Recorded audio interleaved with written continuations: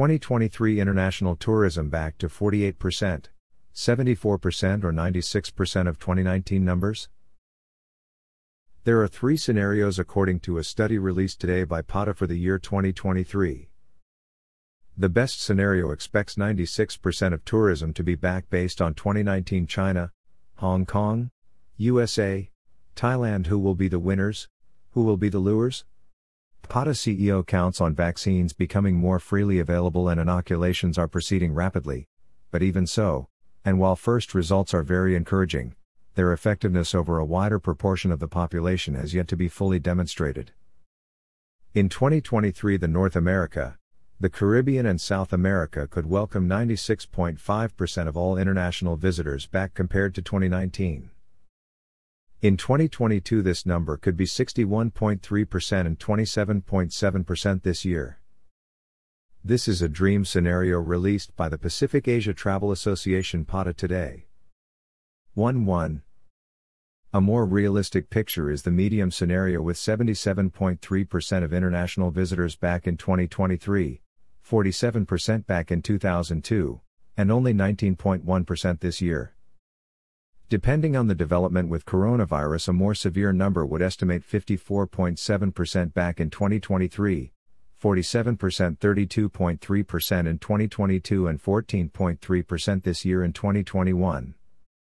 This is according to the full report of the Asia Pacific Visitor Forecast 2021-2023 released today by the Pacific Asia Travel Association PATA, where three growth prospects for international visitors into and across 39 Asia Pacific destinations are made, covering mild, medium and severe scenarios.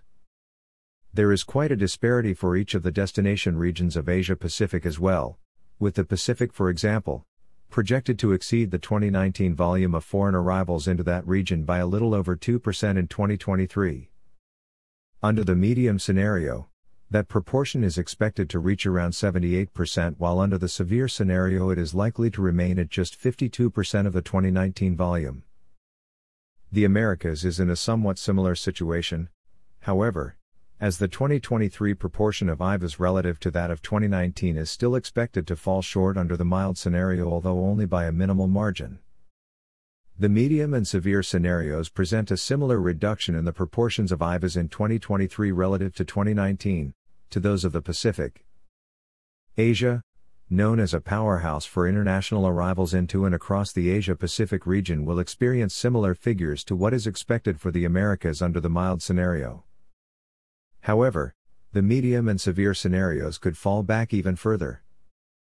In the latter scenario, for example, the report projects that IVAs into and across Asia-Pacific could fall back to less than half of the 2019 volume by 2023. 4. Of immediate concern, for all of the Asia-Pacific destination sub-regions under each of the scenarios, 2021 is likely to be another difficult year for international travel movements. Any growth is likely to be extremely uneven, and for some sub-regions may be further below the levels of 2019 and even those of 2020. 5. South Asia in particular, under this mild scenario, is expected to lose even more IVAs with its relative proportion to 2019, falling to around 14% in 2021, before rebounding strongly in 2022 and 2023. Under the medium scenario, more destination sub-regions are expected to fall into further decline in 2021 relative to 2019, before turning to some tentative recovery in 2022 and 2023. 6.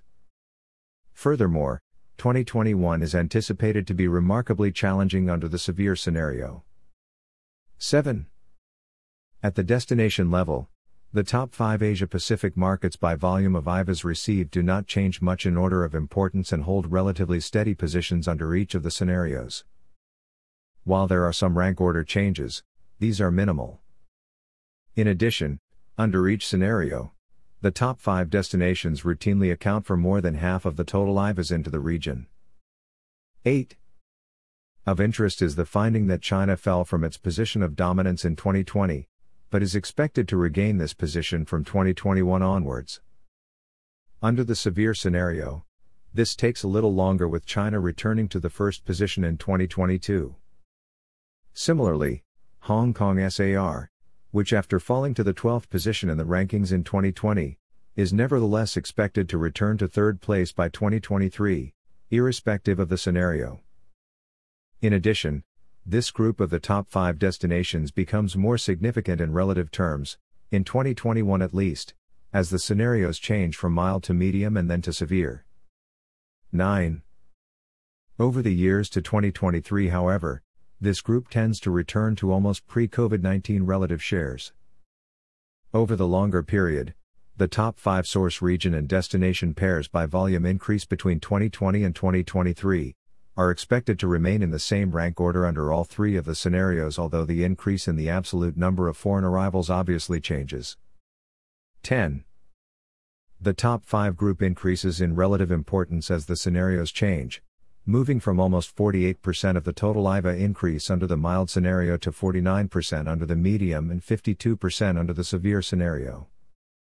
PATA CEO Dr. Mario Hardy stated, "Calendar year 2021 is likely to be difficult for most destinations, with almost 40% of the 39 destinations covered in these forecasts falling even further from the low point of arrival numbers in 2020, even under the mild scenario. In the case of the medium scenario, that proportion is likely to increase to 85%, while under the severe scenario it could well be the case for all 39 destinations.